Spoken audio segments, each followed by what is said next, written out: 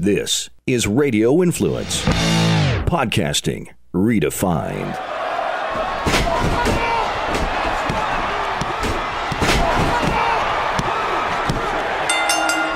You are sitting ringside with David Penzer on Radio Influence. Welcome, ladies and gentlemen, to another edition of City Ringside. This is David Penzer, and we welcome you, as we do each and every week, to this thing we call a podcast. Happy to have you here. We're going to have some fun a little bit later on with an old friend of the show, Glenn Gilberti, the Disco Inferno. Invited him back on and have an interesting concept we're going to try. I put 30 names of legendary wrestlers, of bookers, of current wrestlers, even some non-wrestlers who are pop culture people. And I put them all on different pieces of paper and I put them in a baseball hat, my Rays postseason hat from 2013. Maybe a while till we get another postseason, so it's sort of my lucky hat. And we're just going to pick out 10, 12, 15 names and have Disco tell stories or give opinions and just be Disco Inferno, be Glenn Gilberti, which he does, which is always entertaining. Also get his take on the current wrestling environment, what promotions he likes, what he's digging about him, and what he's not. So hang on for that. That should be fun. Next week, we are expecting WWE Hall of Famer Coco Beware to come on City Ringside to tell his story. Spoke to Coco last night, so unless something falls through, expect to have the Birdman on next week, and we're looking forward to that as well. Wanted to touch real quickly, was brought to my attention that at Lord Brownwind on Twitter, better known to his friends and family as Paul, had sent out a personal message to the show podcast Twitter handle, which is at Penzer Ringside. You could actually, my handle, you could hit me up directly at David Penzer. If you're a friend of the show, if you like what we do, I would suggest that you Jerry, what is it, like? Follow. I follow this social media thing. I'm still learning.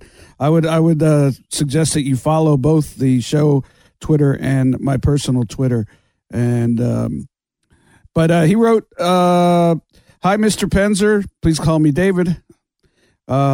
He wrote, "Love the show. On one of your shows, could you describe what a usual TV show day would be for you? Would be like for you at WCW? Also, was it different for house shows?" He went on, "I've seen videos online of before WCW show and you addressing the crowd. What kind of things did you tell the fans pre-show?" There are a bunch of videos out there. I don't know how people got them. I think the pre-cable feed of the pre-shows for almost every Nitro and Thunder. So it's sort of a cool indication of what I did back for a living 20 years ago or so. The wonder of technology. He also went on, "Did you and Michael Buffer have a good friendship? Did it bother you not being able to announce all the matches when he was around? Thanks." Paul, appreciate your support. I'm going to start with the last question first, but I thought I'd answer your query. Me and Michael Buffer did have a good, I don't know if I'd say friendship. We had a good relationship. He, basically came in and did his line and got paid a lot of money, and that's the American dream. I never had any problem with it. He was always nice to me. I don't know that we went out, to clubs afterwards. So I don't know if you call that a friendship. Always had a good, cordial relationship. He recently, interesting story. My brother recently saw him at a boxing event down in South Florida that my brother had tickets for, and he went up and introduced himself and said he was my brother. And Michael Buffer said some real kind things about me, something to the effect that your brother had talent. I was lucky because I came up with one line. I appreciate the Michael saying that, and there's a part of that that's true. Actually, he got lucky, and that's just part of living in a society like the United States of America. And you come up with a line, you invent some kind of crazy invention, and you become a millionaire. I watch Shark Tank almost every week, and people invent things and go on Shark Tank, and next thing you know, they've sold 5 million of them. So as far as Michael Buffer goes, it never bothered me about him announcing the matches. That's what he was getting paid for. I was just happy to be there, quite frankly. As far as television days were fun, but they were long. Usually around 10, 11 o'clock, we had what's called a production meeting. For those of you who may not be familiar with a production meeting, basically it is what it sounds like.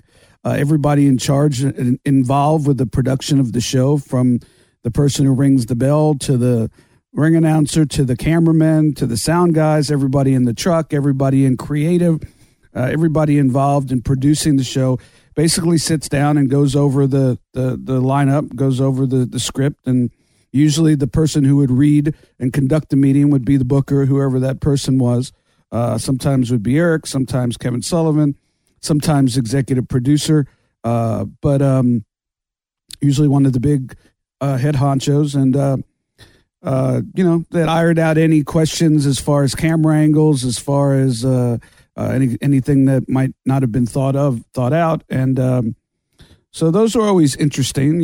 Usually they were routine, but always had a production meeting. This day, the last time I was at Impact Wrestling, still had production meeting. They never change. So as far as the rest of the day, at one point I was producing, and then later hosted actually and produced the market-specific interviews. If you remember syndicated television, and I'm dating myself, you'd see Mean Gene or Lee Marshall come on, no matter if it was WWF or WCW or any of the wrestling programs that were syndicated in this time.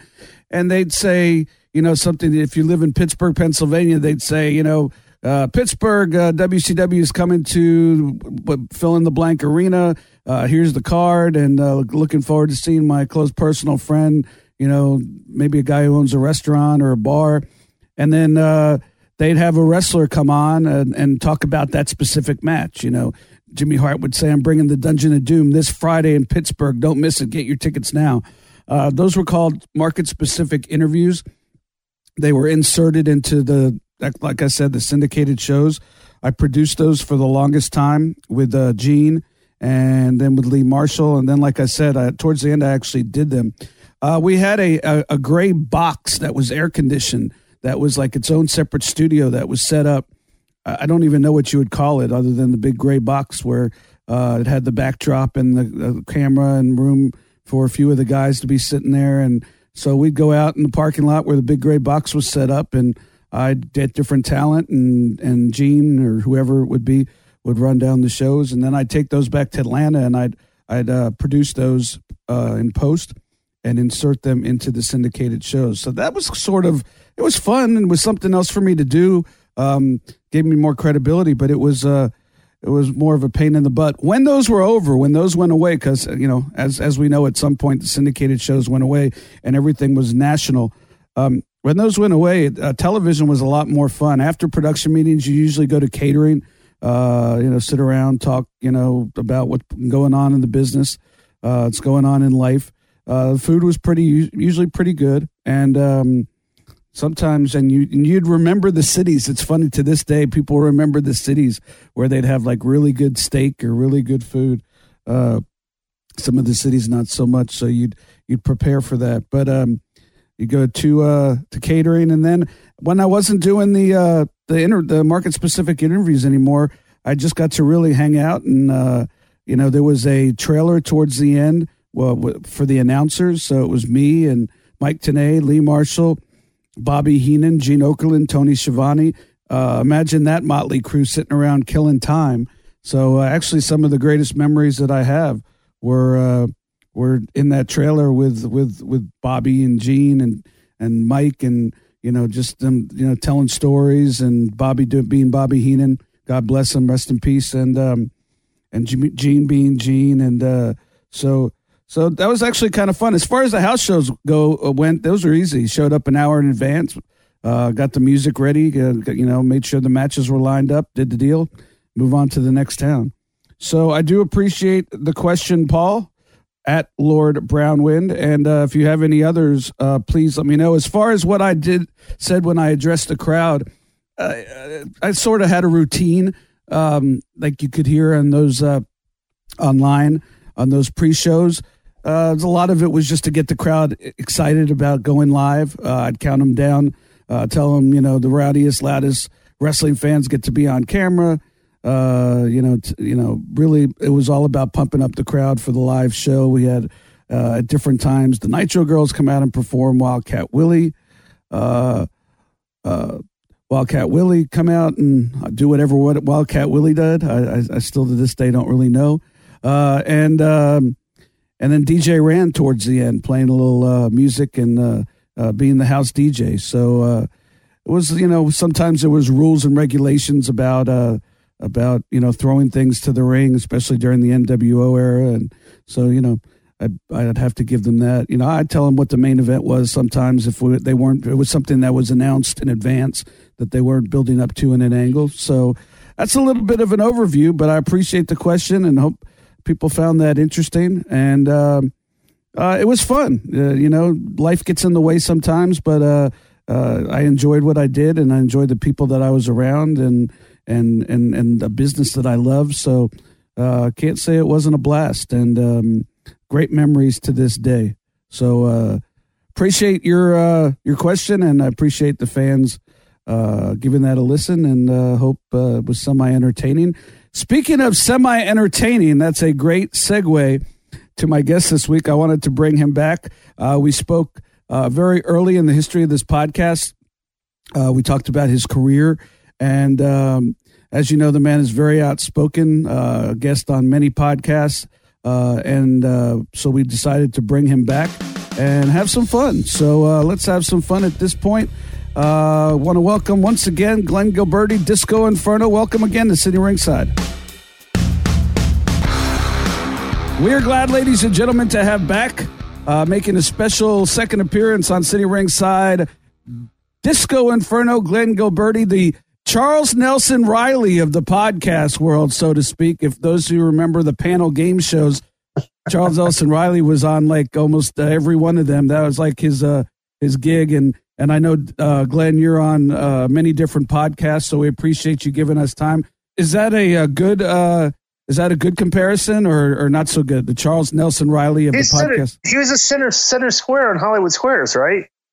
No, he wasn't. That was Paul Lynde. And actually, when I was... No. Charles Nelson Riley was on the Gong Show a lot, wasn't he? At the Gong Show, he was on Match Game. He was on... Right, Match Game. The funny thing is... He was on Hollywood Squares before, though.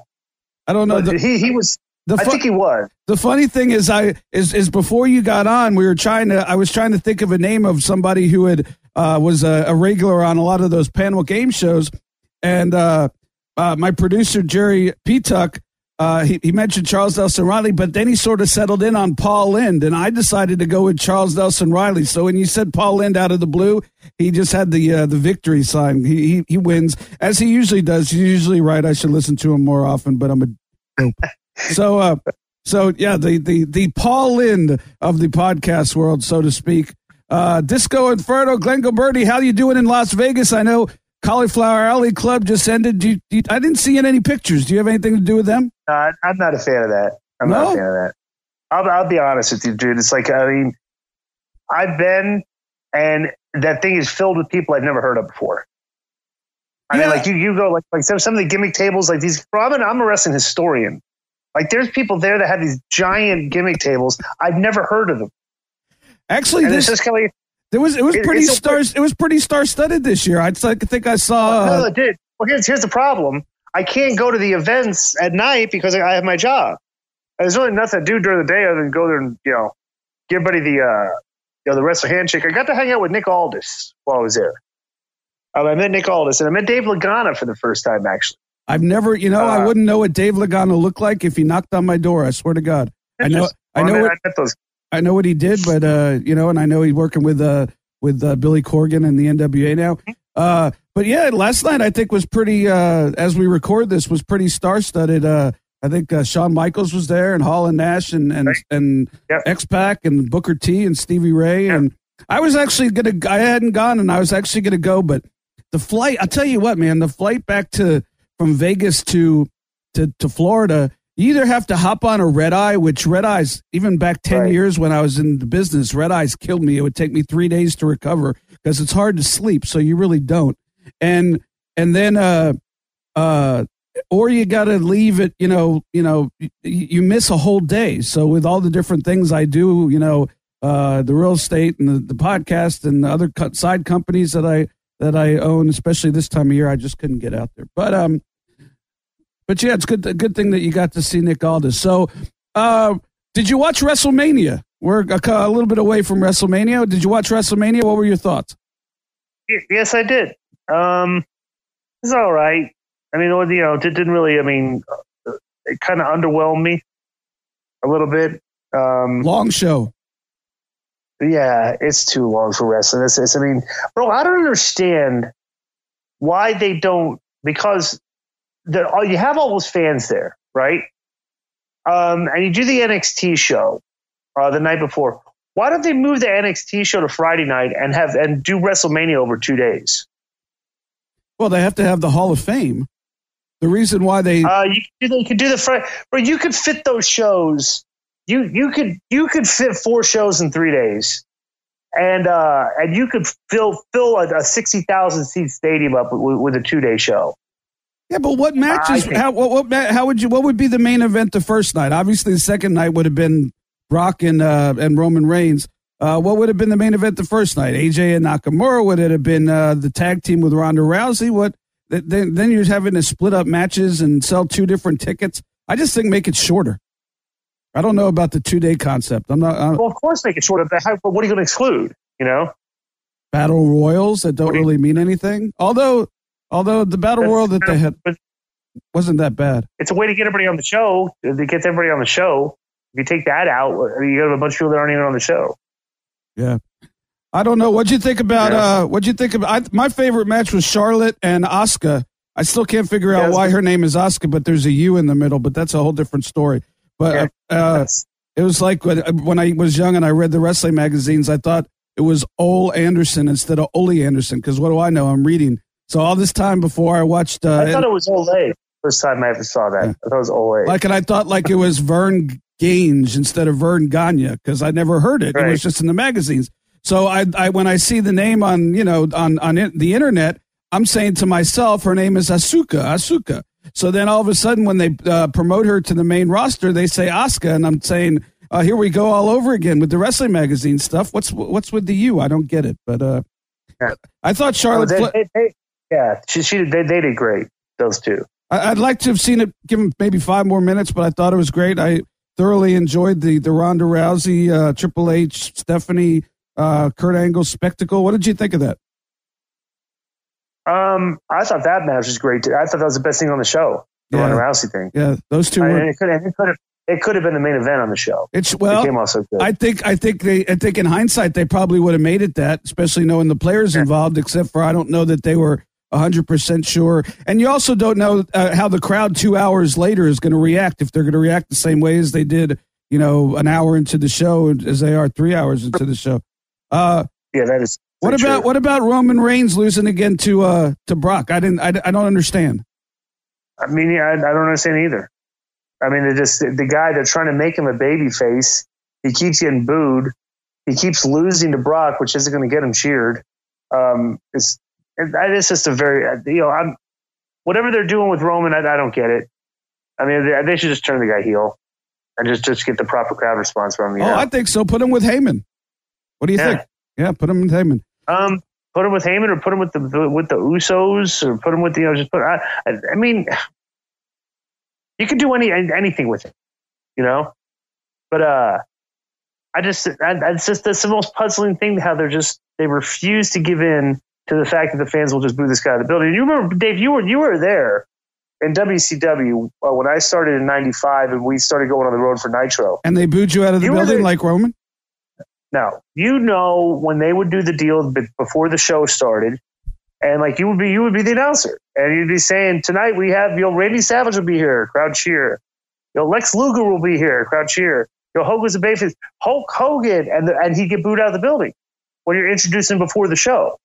You know what I'm saying? I mean, you remember that, right? Sure. I was actually talking a little bit about it in general terms. We had a question in the opening. So what did we do? All right, he's getting booed out of the building. It's like, we got to turn him heel. Is what they did, and it led to like one of the biggest boom periods in professional wrestling history. Yeah. So it's like the formula is there for what they should be doing with the guy. The refusal to do it is bizarre. That's I don't get it. You know, history is your guide here. You know, so yeah, even to a lesser extent. You know, when they brought Honky Tonk Man into WWF originally, he was a babyface. He was a friend of Hulk Hogan's, right. And they booed him out of the building, so they turned him heel. He's gone on to be one of the, a consistent heel for 20 years. There's nothing more confusing than because wrestling today, you got this subculture of fans that watch it. There's not a lot of casuals watch it anymore. The ratings are very low and stuff. So when the channel surfers are tuning in and trying to watch this product, they just got to be very confused at what's going on with the characters on the show. Like if you're gradually tuning in to watch Raw and you're wondering why are they booing Roman Reigns every time he comes out, you're puzzled.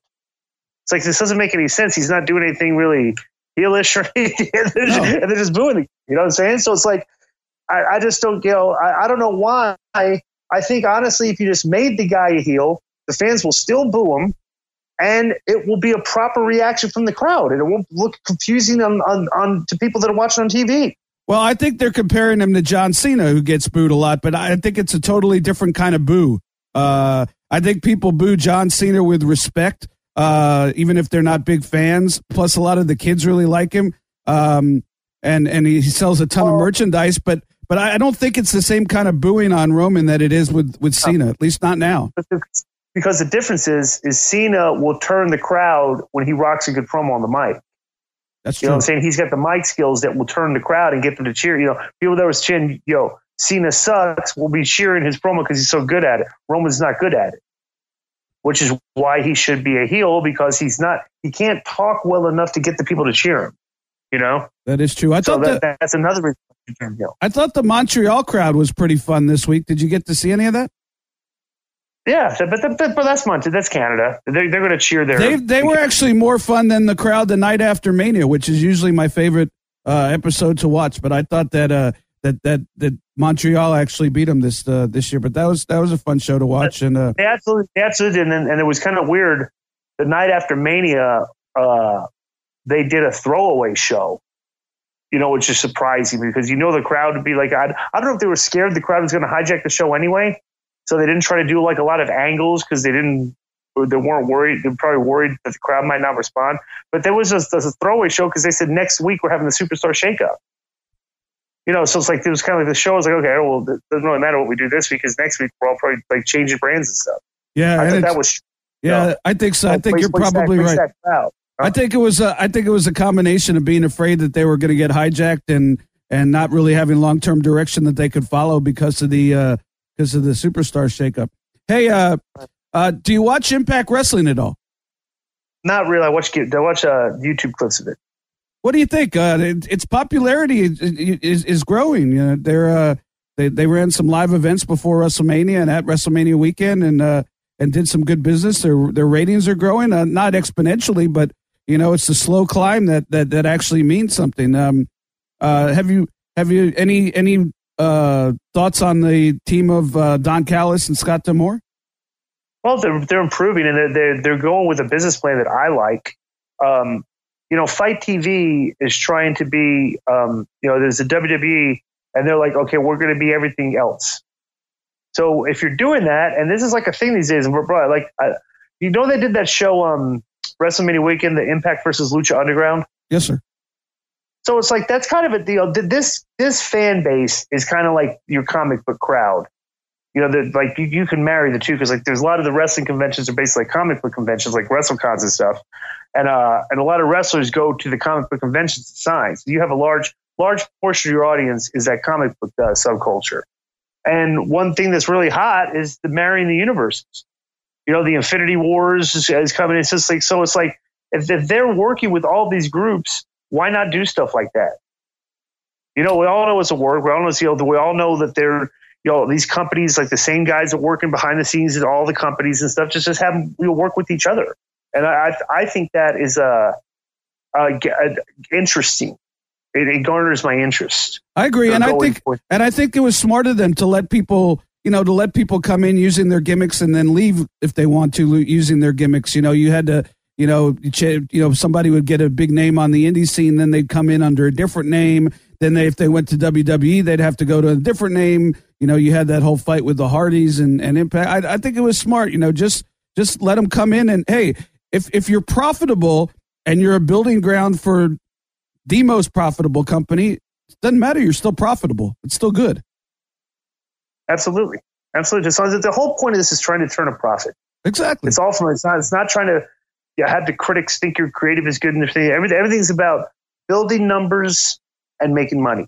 And they're following that path, and what they're doing is working so far. So, I'll give them credit. Yeah. I mean, if you got a guy like Brian Cage, if you say to him, hey, I know you're big on the indies. You could come in, you could keep your name. When you leave, you could take your name with you. We just want to use you and see where it goes. And then, that to a guy like Brian, and I'm just picking him out of a bunch of people, but to a guy like that, I'm assuming, that's pretty, that's something that's tempting because you're getting television exposure, you're getting television experience, you're getting a payday. And you're not losing anything. They're not changing your gimmick. They're not changing your name. They're not going to make you keep it. You can still wrestle pay-per-views. So they totally took away that non-compete, and I think that it actually worked for them. I thought it was a smart move.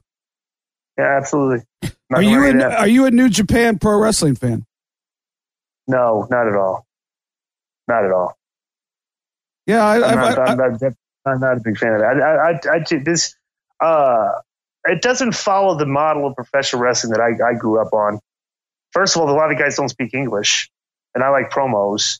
And that's just like, New Japan Wrestling is everything's based on quality of the match, match quality and stuff. And I'm just not into that. Plus two, they do this every match. I can't stand it, and I don't care what anybody says to me. I think it looks stupid. Regardless of, you're a New Japan fan or whatever. Bro, I can't stand it when the two guys stand in the middle of the ring and they trade these forearms back and forth with each other.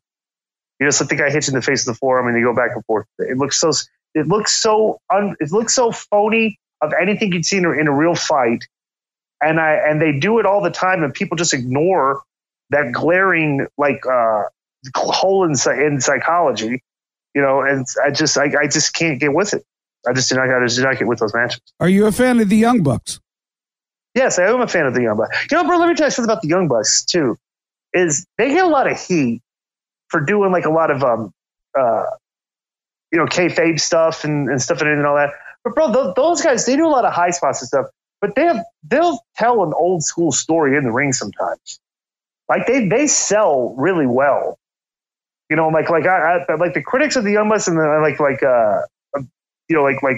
do they criticize it? I don't see it. I think those two guys know how to work, and I think they do all the crazy stuff to kind of like appease that part of their fans and stuff, which is why they're one of the most popular teams in wrestling today.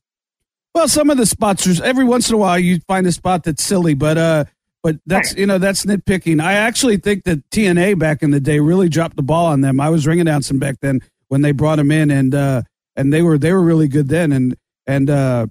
Yeah, I'm a big fan, and hell, when you have your own product line in Hot Topics, just off the indie scene in New Japan, you're doing something right, folks. Yeah. Plus, those guys know they could have the charisma part down. They know what to do in between the wrestling moves. Any chance they probably don't realize that's more over than anything. Any chance that you're all in, quote unquote? Oh, I don't know. I think we're doing a podcast stuff that weekend for the People 100 show. So no calls yet though from the All In cast. No, not to be on the show. No. I got to be honest with you. If I was Cody Rhodes, I'd wake up every day hot as hell that I can't use my last name. That last name. What do you mean? He's not allowed to use Cody Rhodes. He just used Cody. That's all he is. He's just Cody right now. That's what it is. Ever since he left WWE, they won't let him use the name Rhodes. So he's just Cody. Yeah, if I was him, I'd say Cody Runnels because everybody knows, or most people know, Dusty Rhodes was. I don't mind Cody. Kind of has a little feel like Ronaldo. How could you like these soccer players or something? Right? They just have one name. Yeah, but that's not the point. The point is, how could you not let that guy use the Rhodes name? Dusty Rhodes, the American Dream, one of the biggest acts in the history of professional wrestling. That would be like if Nick Hogan wanted to get into wrestling and tell him he can't use the Hogan name, so you have to either go by Nick Balea or just Nick. Well, I'll tell you what, he probably rubbed some people the wrong way there. Yeah, I think so. Unfortunately, I'm not saying it's not that he's not to blame, because I don't know the story, and I'm sure there's two sides to it. But what I'm saying is, I'd wake up every day pissed as hell that I'm not allowed to use the name Cody Rhodes. That's just, I don't know what the story is behind it. Hey, before we start picking names out of a hat and seeing if you could make entertainment out of some of these guys, wrestling. Booking people, current wrestlers, former wrestlers. I actually put some pop culture people in there, so we'll see if we pick one. But I wanted to ask you your take on Wildcat Willie. I was in the show open. I was answering a fan question about what we did at what was a day in the life of TV, and what did I do before the show as far as getting the crowd warmed up. So I mentioned Wildcat Willie, and I wasn't quite sure to this day what Wildcat Willie's purpose was. So since you're a wrestling historian, as you say, explain to me Wildcat Willie, and if you have any Wildcat Willie stories, we'd love to listen. I don't have a lot of Wildcat Willie stories, but I'll just say this. In summation, the best we could describe Wildcat Willie is that he was the WCW mascot. Understood. And he used to get hammered after the shows. He used to get hammered after the shows. That's about all I can really. That's the only real story I have of Wildcat Willie. I don't really have a Wildcat Willie story. With all due respect, what's the difference between that and Ric Flair? Not much, except one's a mascot and one's a world champion. So, it was funny though. He came out and he jumped on a trampoline. Right. Bro, remember that we had Nitro Girls, we had mascots. But I get the Nitro Girls. They're dancing DJ. For your under. Yeah, I know. I mentioned that in the opening. DJ Rand. He's on social media. Yeah, but right. He was like the house DJ. They were trying to get with the times. Everybody, you have a house. You live in Vegas. You know all that. You got a house DJ. The girls were, especially for somebody who lives in Vegas and works where you work. You have the dancing girls. For the guys. I just didn't know what Wildcat Willie appealed to. I guess the kids, but. Kids, absolutely. Most of the kids were scared of him, actually. Yeah. Most of the guys were scared of him, actually. Well, yeah, he wasn't exactly the San Diego Chicken. He wasn't. He wasn't a Philly fanatic. He wasn't even Raymond the Ray. or DJ Kitty. That's my wife's favorite. We have a mascot here named DJ Kitty for the Rays team. That's my wife's favorite with a. Raymond the Ray. All right, we're going to try this, and it's either going to be groundbreaking or it's going to be horrifying. So time will tell. But I always like trying something new. So I'm honestly reaching into a hat. I wrote down 30 names earlier today. It's the easiest show prep I've ever done, and we're going to see what your take is on these guys. And interestingly enough, I didn't know we were going to talk about it. The first one was Roman Reigns. Well, we already talked about Roman Reigns. Anything else to say? You have any Roman Reigns stories? I've never met the guy. Yeah, I've never met him either. Never met him. I heard he's pretty cool though, so I can only speak on what I've heard. I've heard that if they let them be himself, he's a pretty cool guy. He could cut a pretty cool promo instead of scripting everything for him. I don't know if that's true. I've never met him. Oh, here's a fun one. Here's the next one. Diamond Dallas Page. I'm sure you have a lot of Diamond Dallas Page stories. Page helped me immensely to get a tryout in WCW. He was a very quirky guy. Spent a lot of time with him, a lot of time on the road with him, a lot of time at his house, spent a lot of time at the gym. Boy.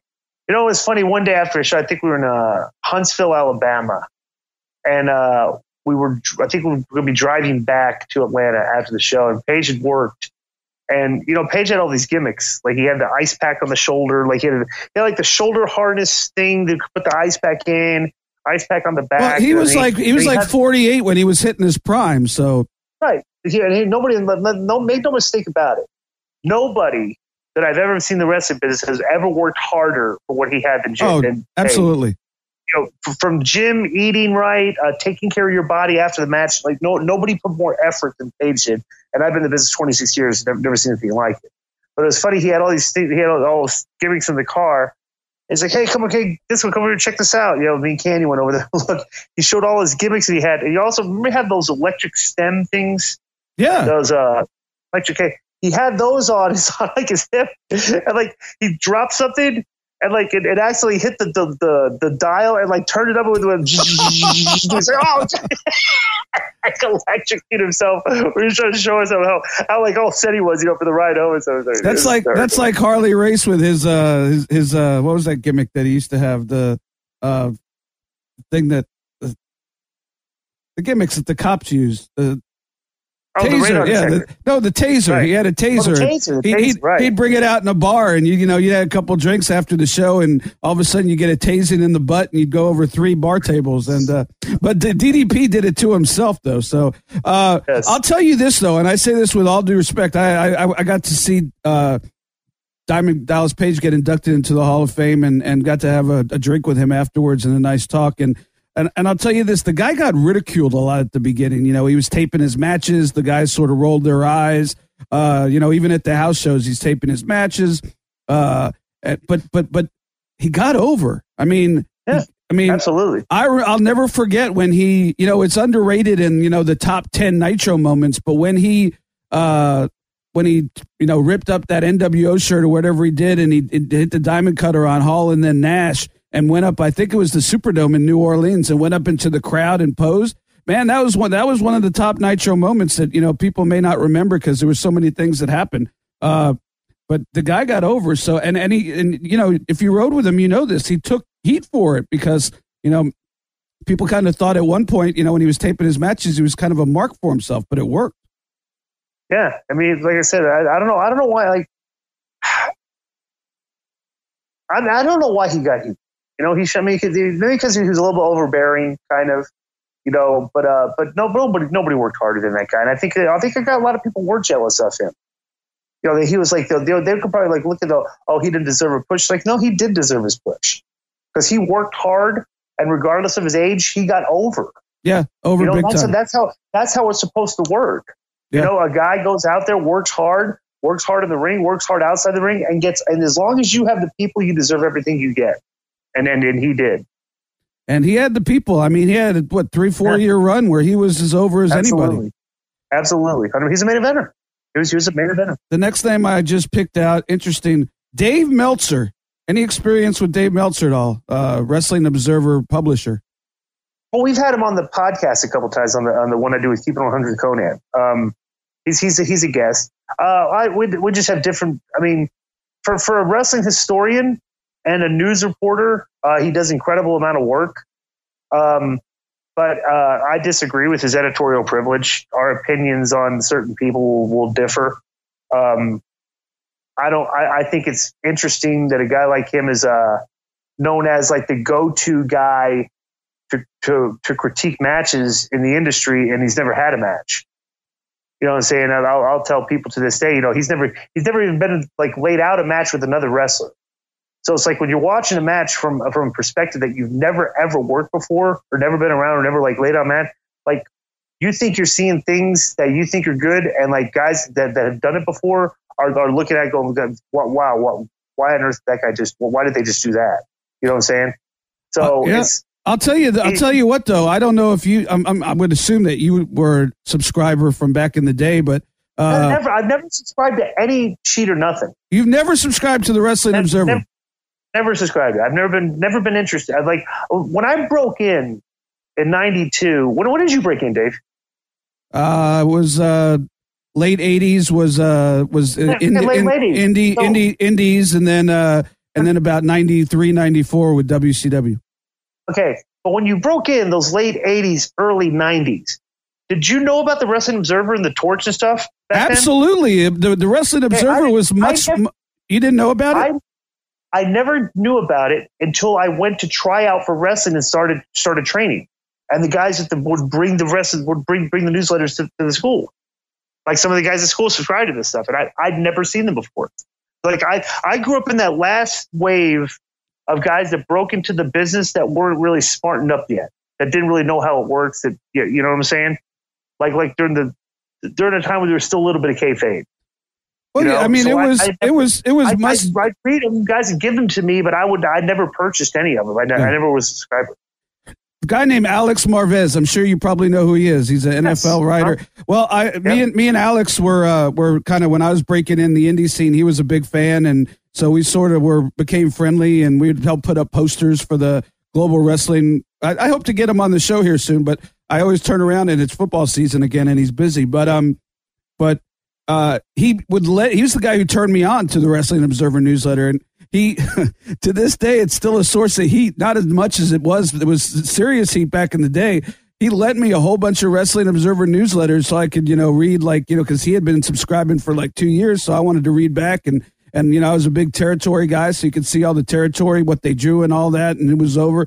And what was really going on, because back then all you got was what they got out of the After magazines or whatever. So it was like reading the true story of the history that you had followed. And I lost all of them. And oh my Alex Marvez, for the longest time, if we called him right now, he would still. I mean, he's gotten over it, but he would still. And I put it off, and I would say, I'm going to get him to you. I'm going to get him to you. And then after 10 years, I had to admit that I lost him. So. Okay. But my thing about Meltzer is I'd love to know what the difference, and we've talked about this on the show before many times, and I don't know if you want to put your opinion in. I just don't know what the difference is between a 2.5 star match and a 2 3/4 star match and a 3-star match. I mean, not only do you have. Let me tell you how ridiculous it is.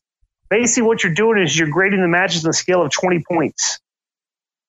You have 5 stars, and each is there's a quarter star to each one, so you have 20 points to each match. So if you're grading the matches on that scale, you're grading them on like a 1 to 100 scale, and a 5-star match would be 100, a 5 3/4 star match would be or 4 3/4 would be a 95, 4.5 would be a 90. Why don't they just grade them like that? I've been wondering this for over a year on a weekly podcast, and it took Disco Inferno of all people to finally explain to me what the hell the difference was between 2.5 star and 2 3/4 star. I'd much rather he just did it on a 20-point system and give the guy a 15 or something. But all right, Jerry, you want to pick out a name here? Dig deep. He didn't dig deep. Here, I told you I put in a couple of non-wrestling, non-sports entertainment names.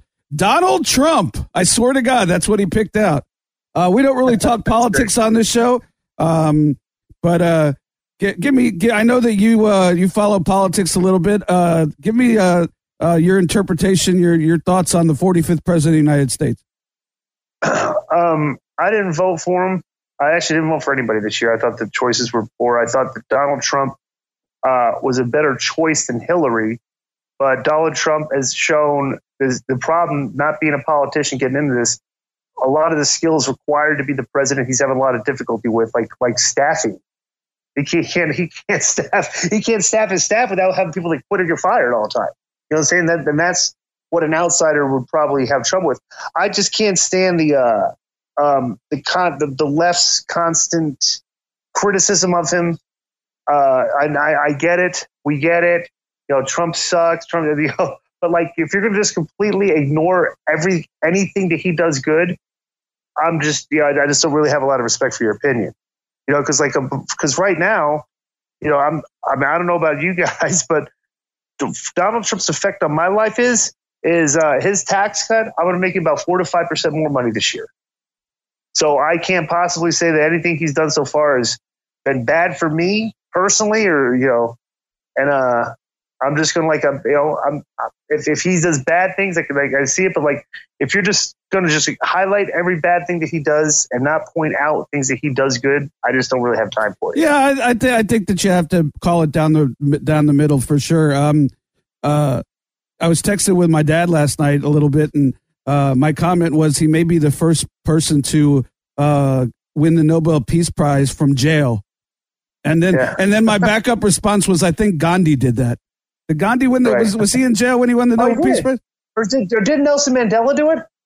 Nelson Mandela. That's who I was thinking of, actually. Yes, Nelson Mandela did. He was in jail when the Nobel Peace Prize. So Trump won't even be the first one to do that. But we'll see. There's a lot of stuff out there. But Disco Inferno on Donald Trump, our 45th president of the United States, ladies and gentlemen. Out of 30 names, that's the third one we picked. I'll say this too. Hey, do you have any Donald Trump stories? Any time when you and Donald Trump were riding down the road together to town? No, but the Trump Hotel is right across the street from my club. It's funny. I see Trump every time I leave work. So I drive right by Trump Hotel. But I will say this. I think it's funny. I think his Twitter is funny. I mean, I'm entertained. I think it's funny how Trump tweets something and everybody goes crazy at a tweet. And like, I think he's funny. I think he's just a funny. He's a funny Twitter troll. Sort of like you, but with a lot more followers. Maybe that's why I can appreciate it. You know, it's like, I just love it how he says things. He knows exactly the type of response that he's going to get, and he gets that response, and people, you know, they fall for it every single time. It's hysterical. In that vein, love him or hate him, I'm convinced that he won't bury Putin just to piss people off. Right? Yeah, exactly. No, he'll keep saying nice things about him just to troll them. You know? I'm convinced he's saying, keep talking because I'm never going to put the guy over. So just my take. I have more of a issue with the media than I do with anything else, but that's a whole different podcast. The next name I picked out, and I'd love if you're going to be now this one you got to be honest, and there really is no other disco Glenn Gilberti than honest. Dixie Carter. What are your thoughts on Dixie Carter? I got along with her. I never had an issue with her. That's what it's going to be. I got along with her. No, but let me just say this. I think what eventually happened to Dixie is she found out at a very early time in the business that people were treating her like a mark and trying to work her and swerve her. And she just eventually said, well, I'm just going to do this right back to everybody. And I think that's why there was a kind of a toxic work environment created when she was in charge, is that you just had the boys in the office constantly trying to work her and her just working them right back. When you say boys in the office, would that include your good, close personal friend, Vince Russo? No, I don't think, no. Vince was always honest with Dixie, but he didn't really Dixie would complain to Vince about stuff. Like Vince was the type of guy to go to Dixie's because he just wanted to write the shows and do his thing. Like all the politics, it's like I just think she became an incredible politician. Do you think that her quote unquote popularity got a little bit to her head? But maybe it did. But you can say that about anybody, pretty much. You know, popularity will always get to your head. I don't know. I think that when this is just my opinion, she was always very nice to me. So personally, and I've heard great stories about things she's done for people. So personally, I got no problem. My problem was, if I'm being honest, and you know, I have a podcast, so it gives me an opportunity to state what my feelings are. When it seems like one of the top 5 goals of each week of your show is to get you more Twitter followers, the announcers constantly plugging you on Twitter, the bottom Chiron constantly plugging you on Twitter. It seems like there might be something wrong as far as the priorities. It's just my 2 cents. Thoughts? I wouldn't disagree with that at all. Like, you know, if you just think like hammering social media to try and placate the fans, I've never gotten that. A lot of guys do it these days. I never figured it out. Yeah, Matt Morgan was on the show, and he told a great story about Dixie flying him and his wife up and putting them in touch in Nashville, putting them in touch with they were trying to have a baby and putting them in touch with her. I guess she had the same issues. So I mean, you know, stuff like that. You I don't know if you've ever heard that story, Glenn, but stuff like that, you know, wonderful. But I just start to wonder when it seems like one of the top 3 to 5 purposes of a show is to get the owner more Twitter followers. That was just always my little eye roll deal. No Dixie stories, huh? I mean, that's really my story. I don't have any individual Jerry, stories. on a scale of 1 to 10, what would you think? What do you think of this idea? 2.5 stars. Jerry says 2.5 stars. All right, the next name I picked out was Ric Flair. You got to have a Ric Flair story. Everybody has a Ric Flair story. Yeah, I'll say, everybody's heard all the stories about Ric Flair. He probably told most of them. I'll say this, though. From a wrestler standpoint, my in-ring experience with Ric Flair was the most unique experience I've ever had in professional wrestling. I've wrestled him like 3 times, but he has this unbelievable skill that I wish I had, and he probably developed the skill because he had to work so many different people, traveling from town to town as a world heavyweight champion over the years. Sure. I felt like I was not in control, that he was pulling me through the match the whole time. And it was just like, I felt like I was literally on like a ride. Like he was controlling everything that I did. And I've never felt that before when I've been in the ring with somebody. And I don't know how he's just very, very, very skilled at professional wrestling. And I always said Eddie Guerrero was the most talented guy I've ever been in the ring with, but the most incredible experience I ever had was wrestling Ric Flair. When did you wrestle him? Was that like Nitro or Thunder or Saturday Night? I wrestled I think we did a couple Thunders, and I wrestled him in a house show in Lakeland, Florida one time. How did that happen? Just because I was doing the NWO, and it was like this small house show. I think we were actually the main event on the show. Because the NWO was going, the Wolfpack was going against the Horsemen. Hall and none of the other guys were there. You know how the house shows work. It was you and Vincent? No, it might have been, yeah. but yeah, I wrestled my house show in Lakeland, Florida. Any partying stories with Ric Flair? We all know them. We all know. You know what? I never saw him expose himself. No? Even my wife saw that. I've never seen that. I've never seen him do it. Every time he ever did it, I never saw it. But I've been there when he bought drinks for everybody at the bar. Of course, it would be who hasn't, Did you ever see him? Ever see him in his robe, or he might not have taken off his robe, but never saw the robe. I never. All those years, I never saw that. Did you see the ESPN special on him? Oh yeah. What were your thoughts? Absolutely. Excellent. It was a great show. What'd you think? It was spot on. He was extremely, if you're being honest, he was a great guy, fun, as fun of a person to hang out with as there is.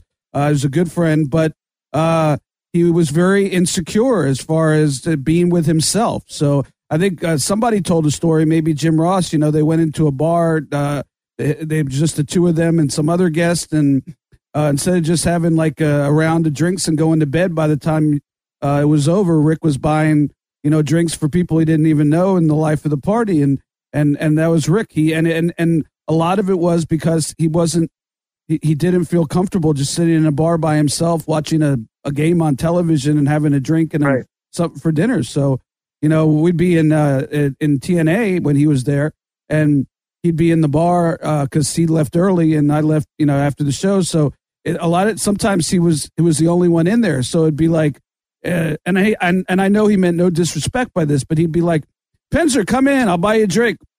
You know me, I'm not going to turn it down, especially a free drink down, especially when Ric Flair's buying. So we'd talk about whatever, and then all the boys would start coming in and 15 minutes later, he'd have his back to me. He'd be talking to Dixie or Kevin Nash, people who are way more entertaining than I am, for sure. So, but if he was alone, it was all about David Penzer, come join me. And I always thought that was the one thing that about Rick that I wish that, he felt he would, he was such a fun guy. And so, like you said, so good at what he did, so successful. I wish, but, hey, he was nothing but honest. Pick out another name here. Bill Bush. Do you remember Bill Bush? Briefly. I never had a conversation with the guy. Were you there when Bill Bush took over for? Now you probably remember this. Vince Russo either got fired, went home, whatever. He stopped coming, and Bill Bush took over and made Oklahoma City, wasn't it? Was it when Benoit was the world champion the night before? And then they possibly everybody. No, I'm talking about when everybody walked out. That was Columbus, Ohio. Bill Bush. How the hell do you remember the city? No, because it was easy to remember that. So like a lot of history on that. But Bill Bush, he took over like when Russo left. When Russo had that short stint, like 3 month stint the first time, they took over in Oklahoma City that night. I remember that. We were in Oklahoma City. And he was just at the show, and they were, I think, like, they kind of, like, really went back with kind of like the more traditional guys, like Flair and stuff and all that. And, JJ and Bill Bush were, I'm scared. The details are sketchy, but I didn't have any conversations. It was JJ and Kevin Sullivan were put back in charge. Right. So, but it was, the details are sketchy for me, though. You could remember the city, but the details are sketchy. Yeah. Mm-hmm. Were you there? You remember significant things like that, like the days people get fired or sent home, or you remember what town you were in for things like that. So, I will say this: the night in Columbus, this is my funny story for that. I guess we're kind of like, I guess it's a Bill Bush story because you said Bill Bush took over the night after Ben Rocket, which probably isn't true, but let's pretend it is. We're all sitting around. Remember that day? Everybody's going into Eric's office to meet with Eric. All these guys, are they staying? Are they going? And stuff and all that. And I'll never forget, we were all sitting around. It was me, maybe Mean Gene and Tanae, and maybe like Henny was sitting there and all that. And Bobby the Brain walks up to the group of us. He goes, "Hey guys, you hear the latest?" Or like, "What?" He's like, he goes, "Maestro's in there with Bischoff. He's threatening to stay." That's hilarious. God. Now, were you there when they walked out, Benoit and Eddie and Dean and Shane? Yeah, and were you ever? Did you ever think about walking out with those guys? Because I know Conan and Ray and Kidman originally threatened to walk with them, and then they came back or never left. No, I never. I never did not cross my mind. Never crossed my mind. So you were happy with your employment status there? Yeah. Mm-hmm. I think I was making pretty good money back. What did you think of those guys walking out? In hindsight, it certainly worked to their advantage, but they were taking a risk. Certainly, Benoit had just been given the world title. What did you think when they walked out? That will probably have. My honest opinion was we have plenty of guys here. I think we're going to do fine. Wow, brutal honesty by the Disco Inferno. Yeah. All right, let's pull a couple more names out of here. Chris Jericho. Are you going to be on the cruise? Yeah. As far as I know, I think, unless I get heat with too many people and they don't let me on. So, who right now do you have heat with at the current moment? I don't know. Well, I don't think I should. I have heat with Cody Rhodes. I think Cody misinterpreted what like Cody. I'd mentioned something about when Cody had a big gash on his eye that they showed on Twitter. And I said some stuff about like people don't know how to work anymore. And I wasn't throwing shade on Cody because he's the one that got busted open. He thought I was throwing shade on him, and so he said some mean things about me. But if he were to know that like I wasn't, just showing disrespect to him, he probably wouldn't have a problem.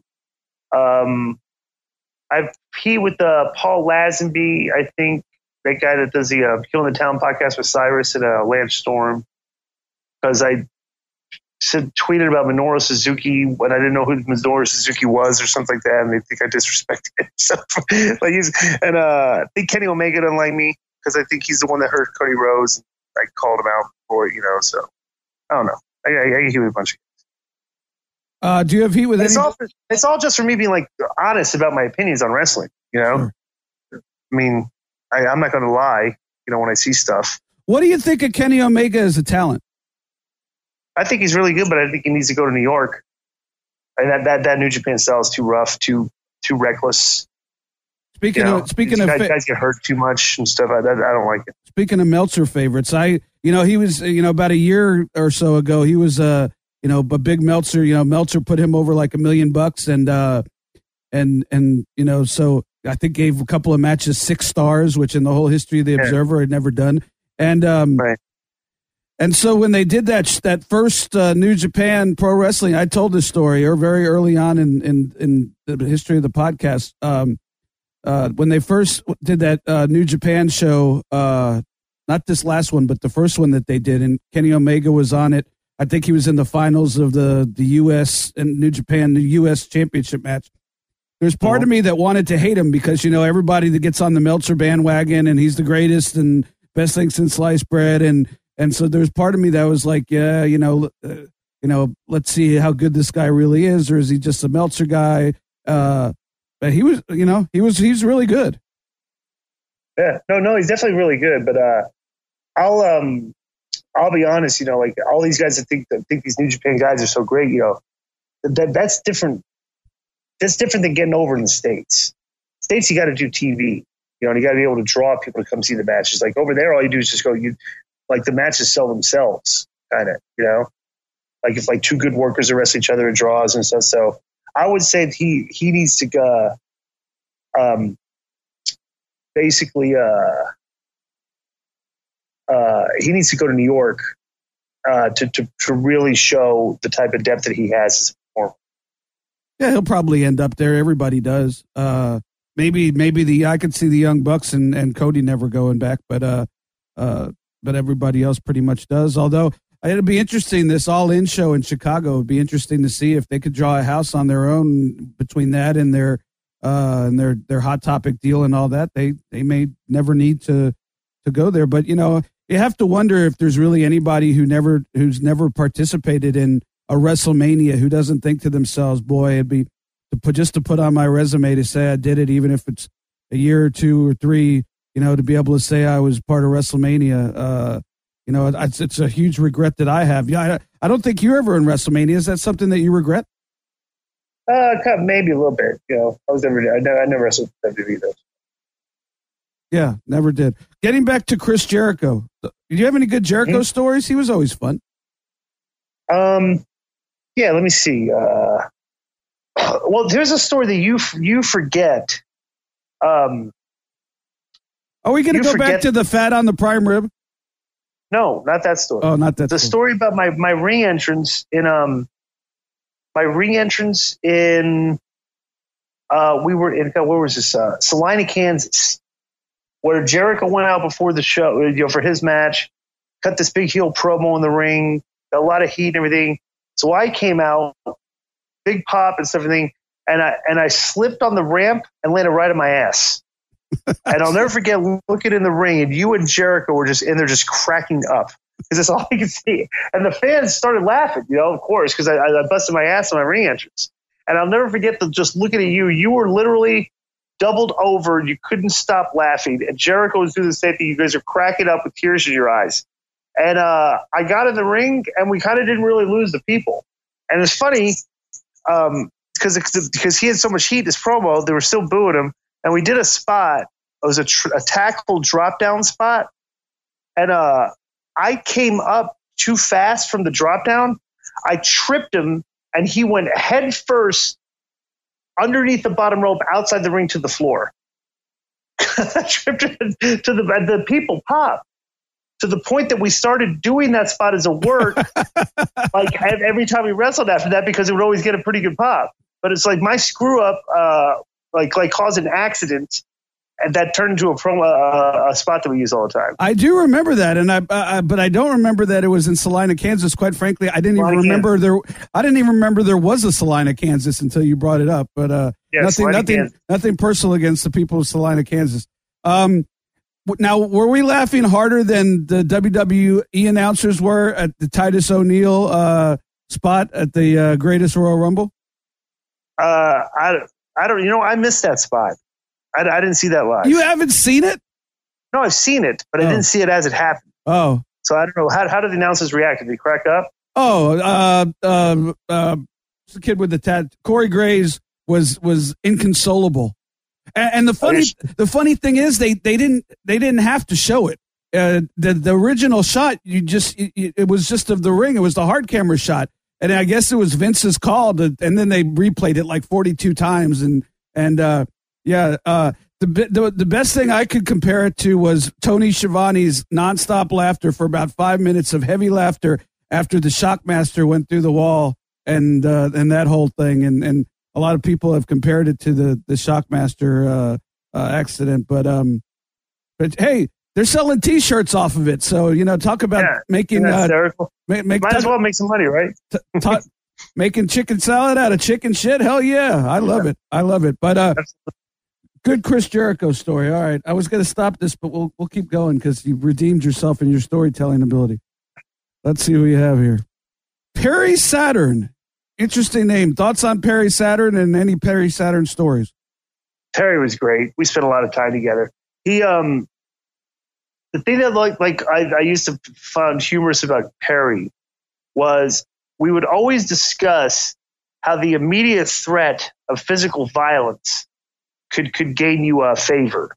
And what Perry would do is like he was upset about something, like whether it was a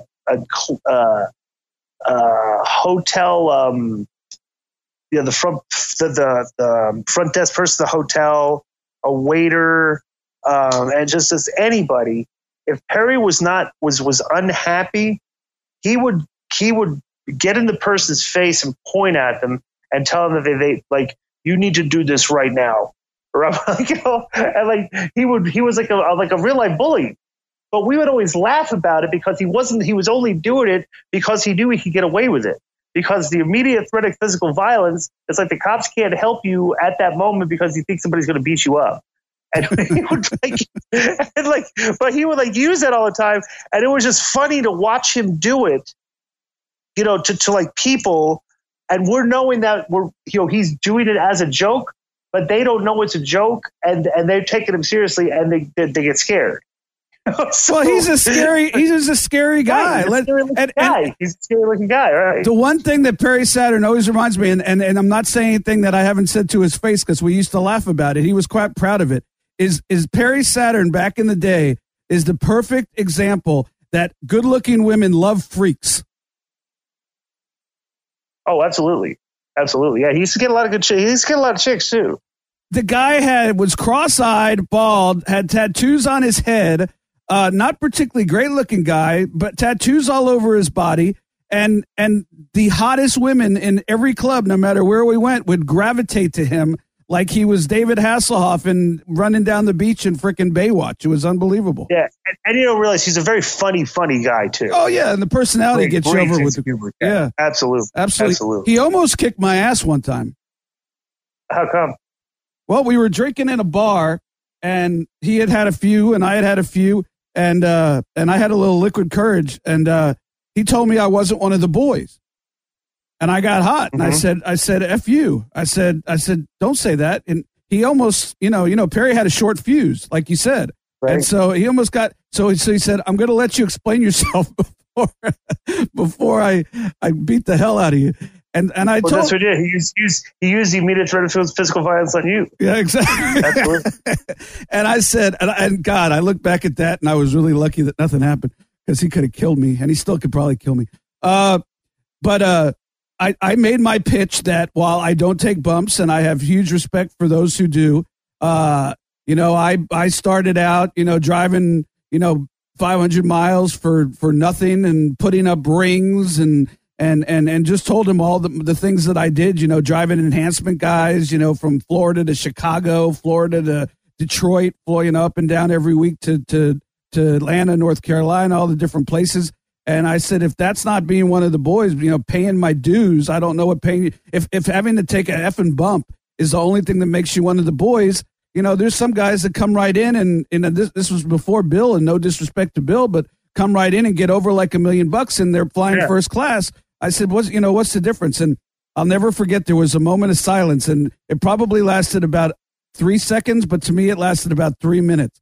And he looked at me and he thought about it, and he said, "You're 100% right. I'm glad you challenged me on it." And he gave me a big hug, and I don't think I've ever exhaled as hard as I did. But that's my Perry Saturn story. All right, so we keep going, Jerry. Two more. All right, two more. Here's a guy that I had on the podcast a few weeks ago, and actually he was in Vegas last night. Stevie Ray. When I wrote this, I was more thinking less about Harlem Heat, more about Stevie Ray as a I'm glad we pulled this one out, actually, because when we had Stevie Ray on here, he actually credited you with the thought that he should be a color commentator. Absolutely. Because we decided that was the one smart booking decision you ever made. Well, I would always go to bat for guys that I knew could do things. And I knew Stevie could be a good color commentator because he always used to like when we would watch matches on TV or watch boxing, he would commentate. You know, he's funny. So it's like, I was like, this is tailor-made for him. Like, you should have him be a commentator. And not to mention that he came up with the word, he started using the word fruit booty on TV a lot, which I thought was tremendous. Okay, but bro, that's what people don't realize is like when people try to bring up dirt on people from back when we wrestled 20 something years ago. You see the people like the politically correct society today, and people that like try to go after like wrestlers and things they did 20 years ago. And you've seen it on Twitter. Some of these guys that do it. Yeah. But I just tell everybody, bro, it was a different culture. Like you can't ignore like when you're in a culture in a locker room and certain things that people will be horrified at today were accepted by everyone back in the day. It's just different, you know? And, like I said, like there's no way Fruit Booty would get on the air today. You know, the way he calls somebody a Fruit Booty, they would say like, you'd be offending too many groups of people and stuff. But also what I found entertaining about Stevie Ray, he used to crack up when you hear the name Jerry Only. Like he just thought that was the funniest name ever, Jerry Only, the guy in the Misfits, Jerry Only. I know. But he was a great guy. Based on that, you recommended him to be a color commentator based on the fact that he laughed at Jerry Only's name. No, based on the fact that I knew he could do it. Actually, Fruit Booty was good, but I love when he called people a yak. To me, that's hilarious. I don't even know what I have no idea what a yak is. It just sounds funny. Yeah. Speaking of politically correct, and we were talking about Dave Meltzer earlier, and I'm pretty sure I know how you feel about this, but I thought I'd ask you. Meltzer and a lot of people on the internet were really hot, really seriously pissed off about WWE going and doing that show in Saudi Arabia and not having any of the women wrestlers because of the culture and not having Sami Zayn on there because of his background. What were your thoughts on that? Did that offend you? What offended me? The fact that the girls didn't wrestle at the show in Saudi Arabia that they paid like $100 million for. No, I didn't. That doesn't offend me. Maybe the girls were offended, but that's just the thing. You know, they're wrestling in a country with different laws. Yeah, you know, the WWE is a global entity. Like they go give fans in other countries their product, and just unfortunately, there's some extreme countries that their laws are kind of extreme, and just the girls and I guess Sami Zayn and stuff couldn't go on the show because they're in a country where just the laws are different. People on social media were really, really, really hot about it. Like, protest. Well, here's the thing. Yes. Well, did they really protest? Because here's the thing I found very hypocritical. They were talking about how the hypocrisy of the WWE is how hypocritical they're being in trying to do this women's revolution, but they're going to a country that doesn't allow women. And I'm like, well, did you people buy the network this month and watch the show that are complaining about that? Because that's hypocritical too. You know, you can't talk about the WWE's hypocrisy that they're being hypocritical and not make a statement yourself.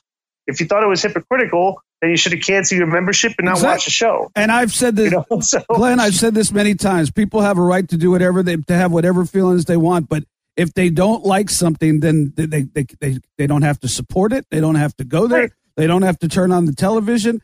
I mean, look, no matter what you think about the rules in Saudi Arabia and the women's revolution, all that, it's real simple to me, and probably you'll agree, but you're a business. Not only your business, you're a public business, which means that people own shares in your company and have a stake in you making money. If you own a company and an entity comes to you and says, yeah, we're calling from Saudi Arabia. We want to offer you $100 million or $200 million to do a show for us, but we want a little propaganda, because we're trying to show that we're trendy. And you can't bring the girls, and we won't take Sami Zayn. You have a duty to your stockholders to take that $100 or $200 million. You know, and like I said, are you a publicly traded company that's trying to turn a profit, or are you a political organization? Yeah. And Triple H, you can play politics and say, well, we're not going to go over there because okay, well then nobody gets paid. Yeah, it's not like they said, hey, we'd like you to run a show in Saudi Arabia and you could keep the receipt, you know, the gate receipts. They offered them like a ridiculous amount of money to run this show, guaranteed. I mean, you'd have to be out of your mind. And if Vince says no, then Ring of Honor is going to say yes, or New Japan's going to say yes, or I'm going to say yes, or whoever. But yeah, and I thought Triple H said it best. You know, you can't by not going there, you can't change the way they think. He said by maybe going there and putting on a great show and showing the athleticism of the wrestlers and our product, maybe we can, you know, down the road, maybe we could allow a women's match. So by not going and engaging, you're not going to change anything. By going there and engaging, at least you have a chance to make a point. Well, you're good, and let's not ignore how many people did that show draw? Like 70,000 or something like that? Is it some stadium? Something like that. It was a paid show. Yeah. I think they gave tickets away. I don't know. Yeah, you're giving 70,000 fans. You're exposing them to the product of the WWE, and that's what they do. They go and they wrestle for their fans around the world. And some of the countries, the laws are different, and things you can and can't do, and they just abide by them and give their fans their show. So. All right, the last name that I picked out is, I'm sure you have stories on this person, Terry Taylor. What are your thoughts and stories on Terry Taylor? Let me tell you one thing about Terry Taylor, okay? You know the deal where everybody thinks that I came up with the character building. You've told this story before. It was Terry Taylor. It's Terry Taylor. And Terry Taylor is But you did come up with the Invisible Man. Yes, I did come up with the Invisible Man, but not an actual Invisible Man. The thing was supposed to be a two characters on the show were supposed to be convincing another character that there actually was an Invisible Man. That's the gimmick. That makes it so much better. But Terry came up with he was all big on that because when he was the Red Rooster, his promo was like, this is excellent, and like all those like kind of weird like. He loved to play on words gimmicks. So he would have Perfection, Stasiak, humorous. Or just Hugh Morris, building the evil arc. That was Terry's deal. He liked those funny gimmicks. But the funniest thing is that when I first met Terry, we were going over to a show in Jackson, Mississippi from Atlanta, Georgia. They were doing TV tapings for this group called Mid-South Wrestling, which was like the old Bill Watts territory. They were trying to start it up again. And I worked a night job. Was that a Henry Hubbard show? No. This is Hillbilly Cousin Luke. Was the guy that was running these shows. So, because there's like a good. They're running TV tapings at Indian reservation casinos around Mississippi and stuff.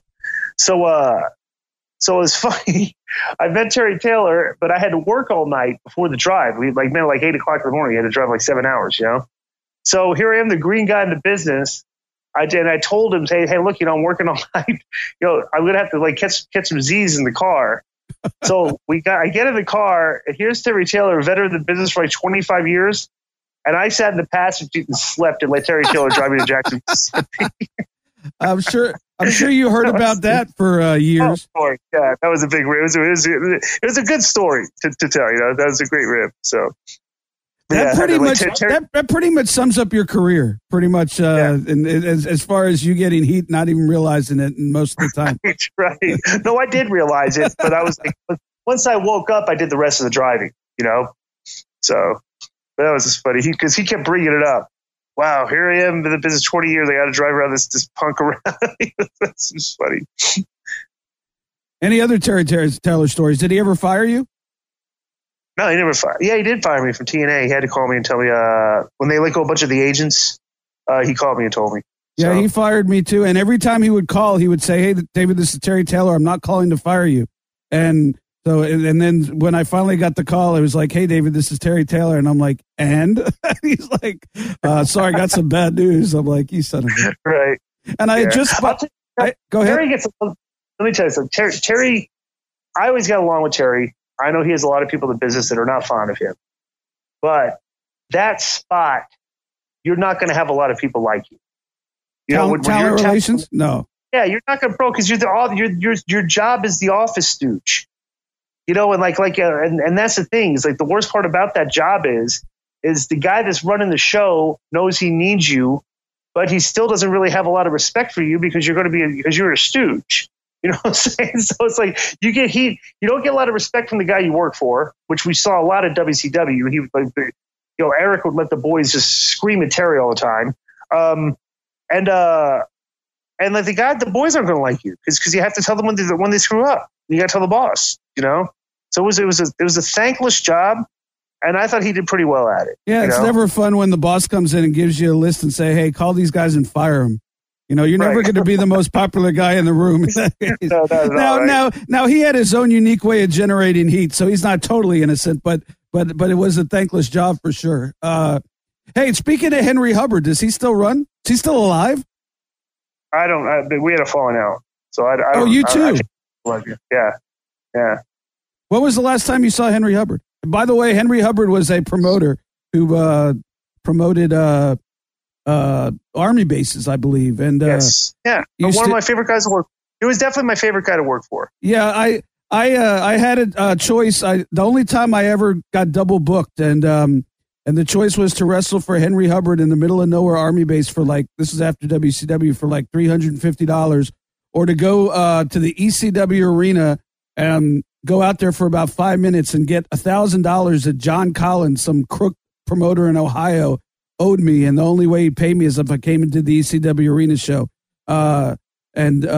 So I no-showed Henry Hubbard's show, and I was like number one on his shit list from then on. As you could. That no good son of a bitch. That Penzer's a no good son of a bitch. That's funny. Yeah, you just mentioned like if you're in an airport with him, you just say like, "Oh look, Penzer's over there," and the guy cut like a 5-minute promo. Oh, that's right. He would have come after. That's a true story. Me and Norman were sitting down eating with Henry, and like Norman jokingly said, "Hey, look, there's Penzer." Yeah, Henry spit his food out of his mouth. Like, God, we're that son of a bitch. Like getting up out of his chair. We're like, Henry, settle down. I'm just kidding. It was like just to mention your name, he wanted to kill you. I told the guy my situation, and I told him I'll work for you again. I'll work for free, and you don't have to pay me. I've never done this before, but I need to get my $1,000 from John Collins. Plus, I never worked ECW Arena, and I never worked it again. So that was a cool experience. I think I came out, did something, and Joe Gertner ran me off, and that was the extent of it. But yeah, he never forgave me for that, and it also took him like 3 hours to pay the guys after the show. You'd like literally sit around until the sun came up. Yeah, but I used to work shows where we just do tours, so I didn't worry about that. So it was like I knew I was eventually going to get my money. We did like he took me. He's the one that used to do the army base tours over in South Korea and stuff. Yeah, so those are always fun. He took me to the DMZ twice, where our boy Donald Trump's going to be meeting Kim Jong Un. I tell people I've been there. Oh, really? You were in the DMZ? Oh, yeah. We've been there twice. Maybe I shouldn't have done the ECW Arena show, although I don't think they would have understood what I was saying. So. Right. Who would have thought? See, this is why I wanted to have you on. I still haven't decided if this was a good idea or not on my behalf. But you start out a show talking about WrestleMania, and you end out a show telling Henry Hubbard stories. Only with you, Glenn. I appreciate it. And hey, maybe based on fan feedback, maybe we could do this a couple times a year. And if not, I appreciate you coming by and doing it. Anything you have to promote? You're on like I said, the Paul Lynde of a podcast world. Anything else you want to promote?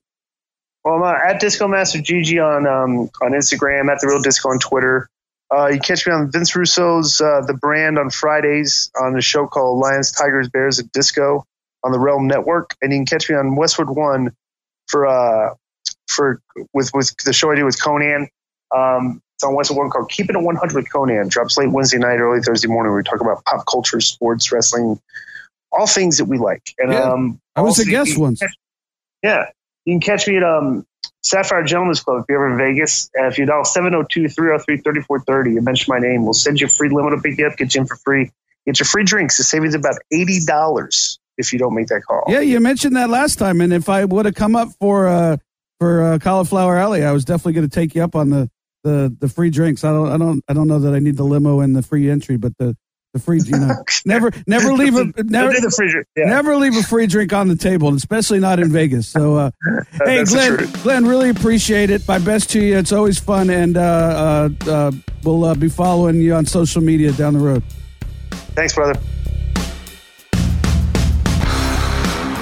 So that was an idea I had, and it was interesting. So please hit me up on social media at David Penzer, at Penzer Ringside. Let me know what you thought of the show. Honestly, if you think it was a dumb idea, if you thought it blew, say it blew. I'm easy. I don't take things personally. Been around the wrestling business for 25 or so years. It's pretty hard to take things personally.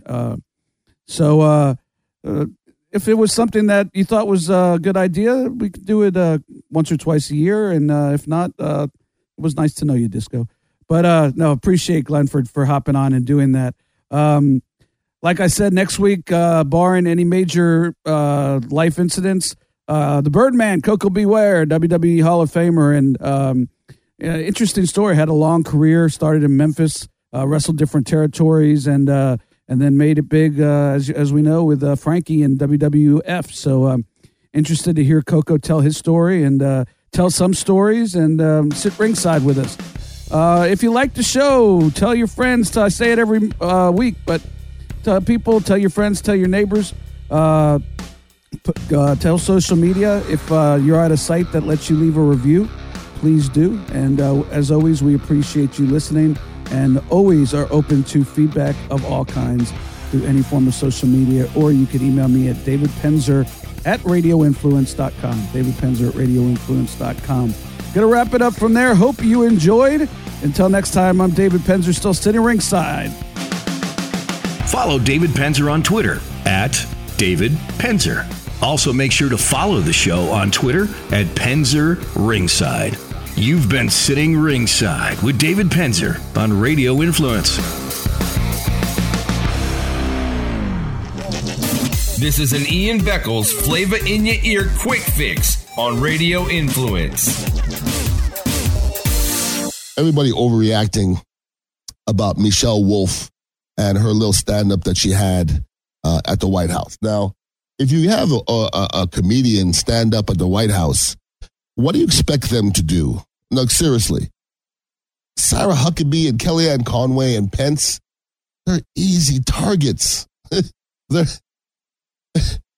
Everybody's going to tell me that Pence and he can't have lunch with a young lady because he figures he's going to be tempted. You think that's normal? You think that's normal? Oh, it's okay. He's just being loyal to his wife. That's creepy. And he has a rabbit. Dudes aren't supposed to have rabbits. I mean, all that stuff is really, really creepy. And he looks creepy. Everybody up there looks creepy. You can find Ian Beckles' Flavor in Your Ear on iTunes, Stitcher, TuneIn Radio, and RadioInfluence.com.